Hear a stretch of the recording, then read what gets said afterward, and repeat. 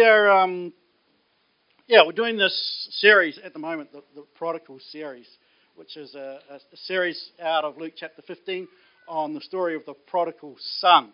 And it's one of these amazing little stories which Jesus tells, but there's an insane amount of cool theology which is wrapped in it. And we often call it the prodigal son, but it's actually the story of two sons. And it's the older brother and the younger brother and the father's heart towards them. And so we've gone through a few weeks. We did week 1 with the introduction context, the lost sheep and the lost coin. We did week 2, disillusionment, exile, when home isn't good enough. We did homecoming. He came to his senses, which is repentance. And we're up to week 4. It seems like the series has gone on for ages. Does it feel like that to you, or is it just me? We're trying to prepare it. So this week we've got the kiss, the robe, and the sandals, and some theology around grace on that. And next week we tackle the older brother. That's going to be good. And then week 6 banquet. We had to celebrate as part of that. And just to give you a little bit of background, if you're new this morning, the reason for the parables Jesus tells right at the beginning in Luke chapter 15, verse 1 and 2. It's the tax collectors and the sinners. They're all gathering and around to hear Jesus, and the Pharisees and the teachers of the law, they begin muttering. They're going, look, this Jesus guy, how come he hangs out and even eats with sinners? What's going on with that? And so this parable is in a response to those mutterings and the attitude of the Pharisees, because they had a pretty stink attitude. Let's be honest about it. So we've got two groups of people which we're addressing here. There's the tax collectors and the sinners, which is represented by the younger brother, the wayward sinners and the moral outsiders. And then we've got the Pharisees, the teachers of the law, which are represented by the older brother, the moral insiders, the established, and who followed the law and did what was required. But there's two... Oh, we're back. There's two ways to be alienated from God. And we see these two personality types play out in society. And there's, at the moment there's a whole lot of psychology dedicated to this. The older brother, younger brother, and sibling order. And where you're placed in the family affects your personality. And it's the tendency for the older brother to be the law keeper, the people pleaser, the rule follower, the responsible one who obeys the parents' standards. And then the younger brother, the younger sibling, tends to be the rebel, the free spirit, and the rule breaker. I see some people nodding their head, other people shaking their head and go, which one am I? Which one am I? But it's the rule keepers versus the rule breakers. It's the status quo versus the rebel. It's the accountants versus the artists. It's the Prince Harry versus Prince William scenario we got going on here. And what I love is Jesus came 2,000 years ago, and he had this radical, crazy, revolutionary message of love, which totally transformed society, which shifted things incredibly. And you see as Christianity swept the world. And Jesus' message was incredibly attractive to the outcasts and the sinners. They gathered around, they flocked to hear him. He ate with them, he included them. My fear is that 2,000 years later, as we sit in church this morning, that the church has become again the Pharisees, the bigots, the hypocrites, and the moral insiders, and we create this insiders and outsiders. And that the sinners and the tax collectors, they don't want to turn up at church. They're avoiding it. And somehow, we need to recapture Jesus' message of grace and hope and love and forgiveness. And if we don't capture that message of how Jesus instructed his people and how he shared that, then I think, the church is not in a very healthy or good place. And I want to point the finger at me first. This is not finger pointing at anyone, because I am the church. I believe in the church. I have an absolute love and an absolute passion for the church, and I want to see it do well. But let us not become the bigoted Pharisees. Let us understand the grace and the goodness of Jesus. So, recap, and then we'll get into today's message. It's Luke 15. The prodigals. Okay, so he's come to his senses. He's decided to turn towards home to the Father, and he's rehearsed his little "I'm not worthy" speech. And we're going to just cover 3 verses today, Luke 15:20 to 22. But while he was still a long way off, his father saw him, was filled with compassion for him, and he ran to his son, threw his arms around him, kissed him. And the son said to him, "Father, I have sinned against heaven and against you. I am no longer worthy to be called your son."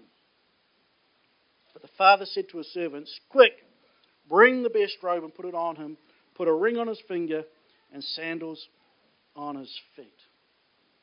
Okay, let me try and unpack this for you. While he was still a long way off, let me tell you that the father is watching and waiting.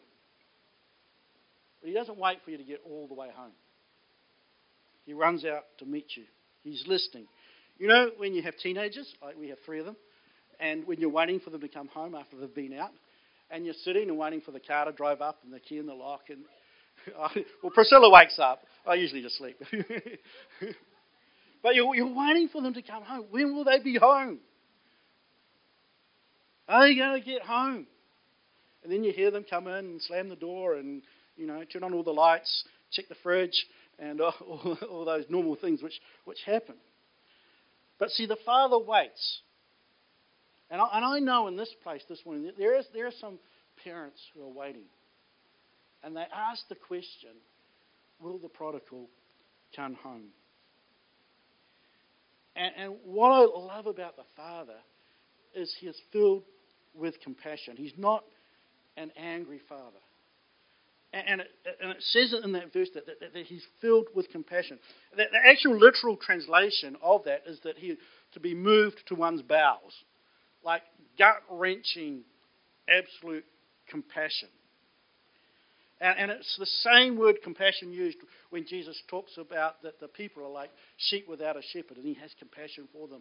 Or oftentimes there's times when he heals people, and there's this moment where he says he felt compassion for them. And this is the compassion of Christ. The Father who waits. I caught up with Graham this week, and we were having a conversation around this. And he said this, which I jotted down. He said, "Our Father doesn't desert us. He will never leave or forsake us. But he may cry a lot." And I got that. And I think as parents and as fathers, there's that waiting, that longing. And then he ran to his son. You can imagine the father. He's home. He's back. And he's been waiting all that time. He's been watching. He's been looking out. And the funny thing is, well, I don't know whether it's funny or not, but old guys don't run. In Jewish culture of the time, the patriarch of the family, the old guy, would never run. Like, young guys ran, the ladies sometimes ran, but the old guys, that was something which would never happen. It was considered like an expression of shame in a shame-based culture. To actually, for the patriarch, the elder statesman of the family, to pick up his robes and run, never. So you can imagine the people listening to the story, and he says, he ran. See, because the father loves the son more than the feeling of shame. He doesn't care what other people think. He just wants to get to his son and embrace him. He threw his arms around him. It literally means he fell on his neck and he kissed him. And there's this deep expression of love in the father's embrace. But what I love around this is before repentance, before his speech, there's this moment of embrace and love. Before he has a chance to clean up his life, while he's still in rags and still smells like the pigs, he doesn't get the get out round the back, clean yourself up, and then we'll chat speech, which we would often give. See, God loves you even when you stink. God loves you even when you stink. That's God's unmerited favour. It's grace. It's the free gift of God. Who's happy about that? Come on, we need to understand this, because somehow we've got into our culture, our thinking, that God only loves us when we're doing good. When we're, raising our hands and amen and got it all together. I don't know if anyone's got it all together. But God loves us, even when we're in the picture, even when it's looking bad, even when it's custard.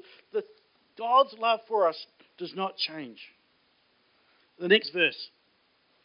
The son said to him, Father, I have sinned against heaven and against you. I am no longer worthy to be called your son.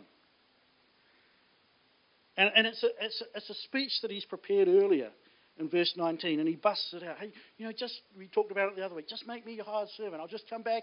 I'll try and work my way back into the family. I'll just come and go and just try and work this thing out. So he begins that speech. And that's the ups and downs. So often we think that we have to work our way back to God. Who's ever played foursquare or handball at school? Or anyway, handball, and you got the four squares, and you've got to make it to be king, right? The king position. And then you've made it in school if you could get to be the king.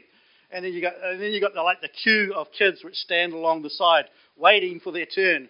And then you get to be king, and you dominate for as long as you can in that position. And then you get kicked out, and you go back to the end of the queue. And I think so many people live their Christianity like that. They go, okay, if I can just get to the king position, and then everything will be sweet, and I will be loved, and it's going to be awesome. And they, stand in the queue for a while, and they're pretty happy when the other guys get knocked out. That person's gone, and then you get into the four squares. You get to position number 1, and you're playing there, and it's good, and you're happy, and then you knock out the next guy. And then you get to position number 2. And then you go to number 3. And then you make it to king. And you be king for a little while. And then you miss the ball. And it's back to the end of the queue. and we live that Christianity like that. And we go up and down, up and down, up and down. And we try and think, where am I on the queue? Am I better than that person that's sitting next to me in church? Does God love me a little bit more because I'm on the hospitality team, which of course he does. But we try and that. But the thing is that God loves us just the same, whether we're in the pig pen, whether we're serving on the door, whether we've got our hands raised, whether we're singing hallelujah, wherever we're at on the scale. The Father loves us unconditionally, and we need to understand that. The grace of God. We need a fresh understanding of the goodness of God. It's not a fight your way back up the ladder situation. See, but verse 22, but the father said to his servant. So the father doesn't even let him finish his speech. He cuts him off. He says, I'm not having any of that. We're not even going to go there. We're not even going to talk about it. He says, quick, bring the best robe and put it on him. Put a ring on his finger and sandals on his feet. And this is like this moment. It's full restoration. It is total redemption. Total redemption. It's you are my son. I love you. And none of the things which the Father is calling for the Son are necessities. But they were meant to make him know who he was, that he was part of the family, that he was his son. So let's go. We got bring the best robe and put it on him. Okay, so the robe was a symbol of being a member of the household. The robe meant that he belonged to the family again. And this wouldn't just have been any old robe. It says the best robe in the house. Who would have owned the best robe in the house? The father. So here's the father giving his son the robe. This wayward son is giving him his own robe. Amazing act of love and mercy. See, the father said, I'm not going to wait until you've paid off the debt. So you don't have to earn your way back into the family. It's simple love, acceptance, and forgiveness. The next thing he says, hey, put a ring on his finger. And again, the original language around here, or so I've read, it's not just a ring, it's the ring. It's put a ring on his finger. And we're talking about a signet ring. And the signet ring, it was like the family seal. In those days, you'd have a ring with a seal on it, which gave you authority to sign documents. It was with the family seal. And so the father's saying, get that ring. Put it on his finger. It's a symbol of authority and acceptance. And then he says, get some sandals on his feet. And shoes these days. Sandals, no big deal these days, right? Like most of you are wearing shoes, I hope. Most people are wearing shoes. But in Bible times, and in these times, wearing shoes was a big thing. And they were only really given to those of status. And servants would never have been given shoes of any kind. So the moment the shoes go on the younger son, he's elevated above the status of servant. See, it speaks of position. See, the slaves would go around barefoot. The sons wore shoes. So the father's saying, get the shoes. Get to the cupboard, pull out those shoes. Get them on him. And then he goes, bring the fatted calf and kill it. The father orders an immediate feast. He says, we're going to celebrate. We're going to have a party. And it's a sign of celebration, of reconciliation. And we're going to talk more about that when we get to the week on banquet, about the fatted calf. It's going to be good. But we need to understand the father heart of God, because how we view the father is so important. And I know some of us have had brilliant dads, some of us have had average dads, some of us don't even know who our dads are. So I know that we sit in that, but we need to understand the father heart of God. And Hosea 4:6 says, my people are being destroyed because they don't know me. Do we know God? Do we know the Father's heart? And I think it's so easily to distort the nature and character of God. And we can easily think that everything is God's fault. Acts of floods, earthquakes, tsunamis, COVID-19, it's all God's fault, isn't it? It's like acts of God. And we can live as if we have an angry God who's out there just to smite us if we step out of line. You did that, thunder and lightning, you're gone. Or we have the Jesus is coming soon thing. And you better watch out because he's going to catch you unawares. And it's kind of like Jesus is coming soon was almost like a threat. Make sure you're on your best behavior. Or we have the Santa God, You better watch out. You better not cry. You better not pout. I'm telling you why. Jesus is coming to town. He's making a list. He's checking it twice. He's going to find out who's naughty or nice. Jesus is coming to town. How often do we live in that?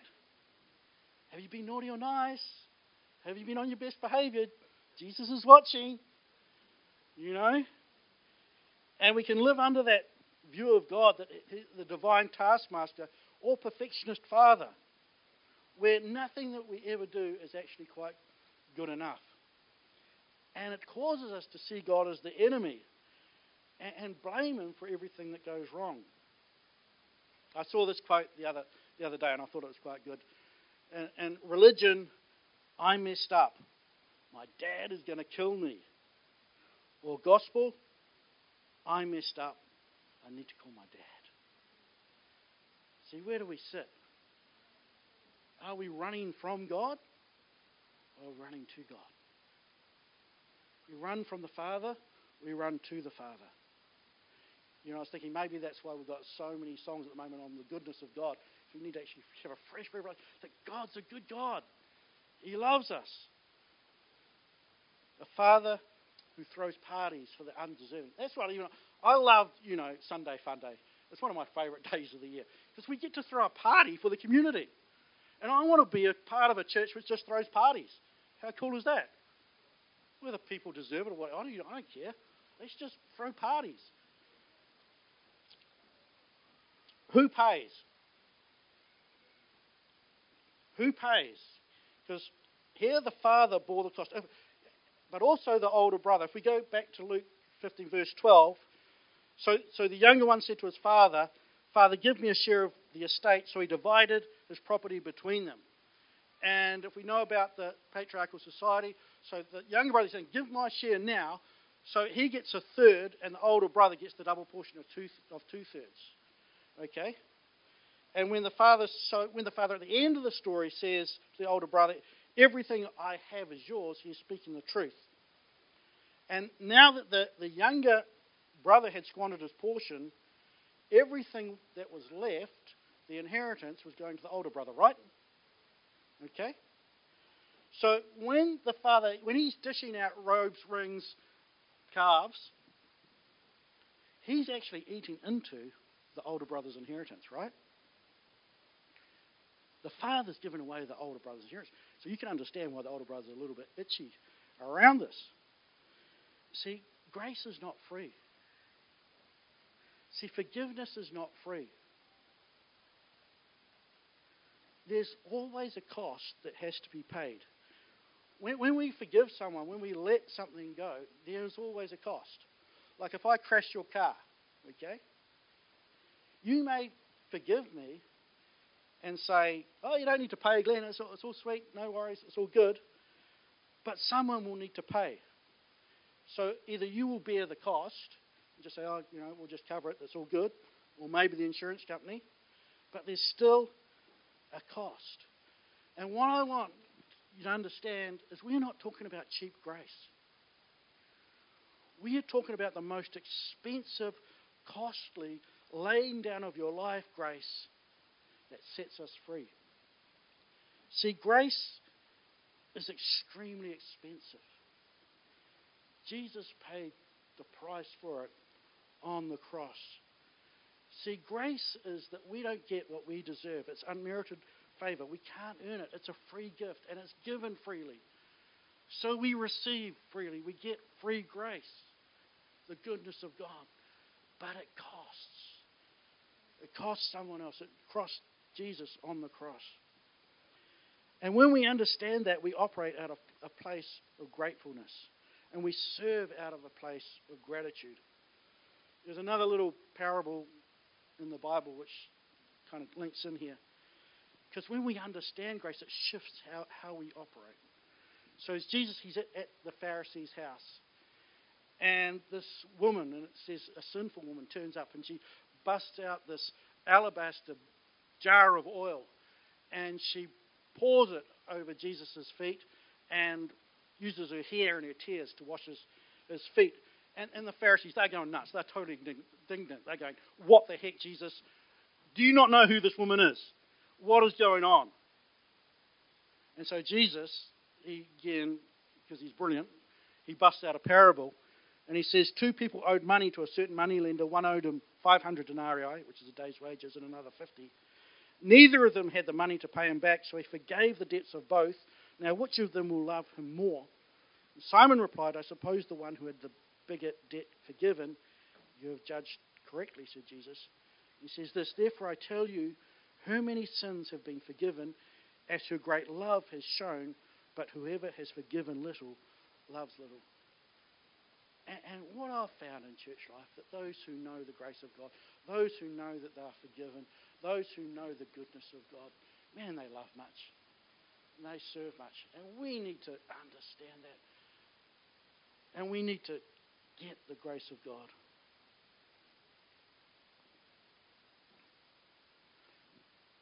As a church, what I want us to make sure is that we're not sidelined. Out of the game, in the sin bin. Chiefs players, you know what they're like. See, I think that so often in church that we have, 60%, 70% of our congregation out of the game, in the sin bin, in the naughty corner. And the thing is, see, God doesn't put us there. We put ourselves there. And I've watched this in church, and people trying to work their way back in and work it out. And they position themselves slightly aloof. and whether they can function in church life. Maybe I drank too much the other night. Maybe I clicked on that porn site. Maybe I swore at the kids. Maybe I smoked that thing I wasn't supposed to. They've gone through a divorce, had an abortion, messed up. I don't give a rip, whatever it was. Whatever happened. Whether it's the pig pen, whether it's down the road, whether it's just walking out the gate, who cares? See, because often we're wondering, do I match up? And we get back in the queue of the four square thing. We sit on the sideline until someone comes and say, no, get on the field. And as your pastor this morning, can I encourage you and call you to get on the field? Doesn't matter what happened. And you can't live with what happened 10 years, 5 years, 5 minutes ago. We have to step in and receive the Father's embrace. See, with Jesus was on the planet, the sinners, the tax collectors, they loved him, they flocked to him.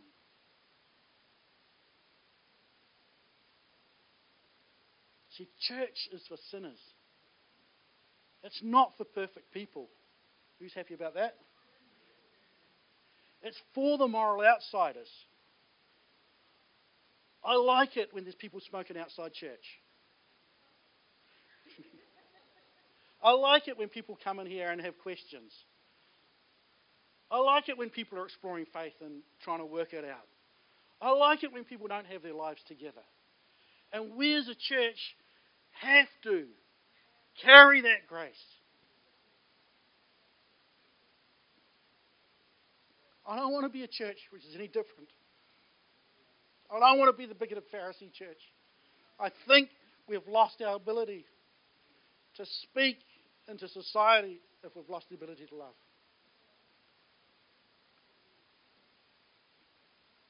Can I say this morning that you are not sidelined?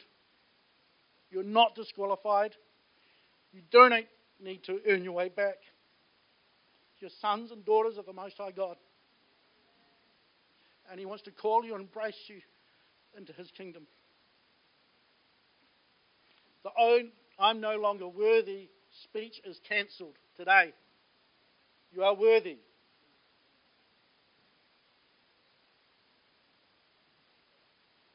See, God's love and forgiveness and pardon every kind of sin and wrongdoing. It's freely given. You don't need to earn it or repay the debt. It doesn't matter who you are or what you've done. We need a fresh revelation of God's grace, not striving to earn favour with God, but because we are redeemed. We are the redeemed people. Let me just finish this. A lesser father would have waited in the house, made the son make the first approach. A lesser father would have stipulated conditions on return instead of rolling out the red carpet with unconditional love. A lesser father would have waited for a proper apology. A lesser father would have waited for some real signs of shame for him to prove himself worthy. A lesser father would have given him a speech rather than a pardon. A lesser father would have made him feel guilty rather than make him feel special.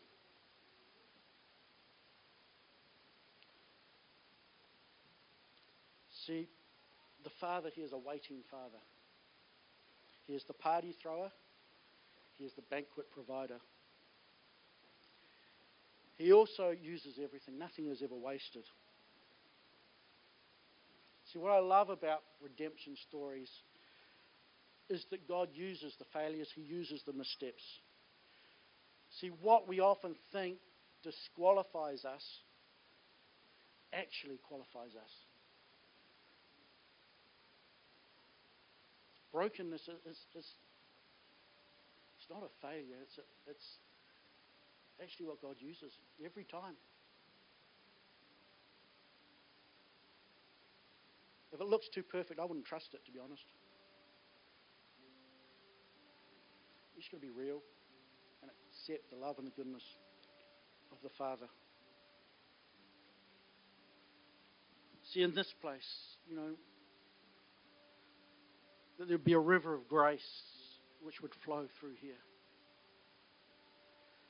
Not so that we just keep living in the old ways,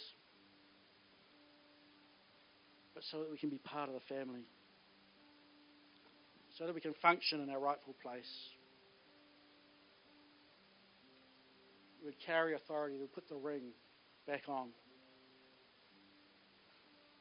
You walk with your head held high, the robe of righteousness. You not hide and live in regret, but live in purpose and in faith. See, God wants to redeem you. He wants to redeem us so that many might be redeemed. And I kind of have this little suspicion, as I'm preparing this and studying this, that maybe, just maybe, God is preparing us as a church. You know, if God wanted to send a whole lot of prodigals into this place, would we be ready? Would we be prepared? Would we be able to open our arms and embrace? Or would we be the older brother? See, I think there's a whole lot of people out there who would love the Father, but they're worried about what they turn up to. And we need to receive the grace of God.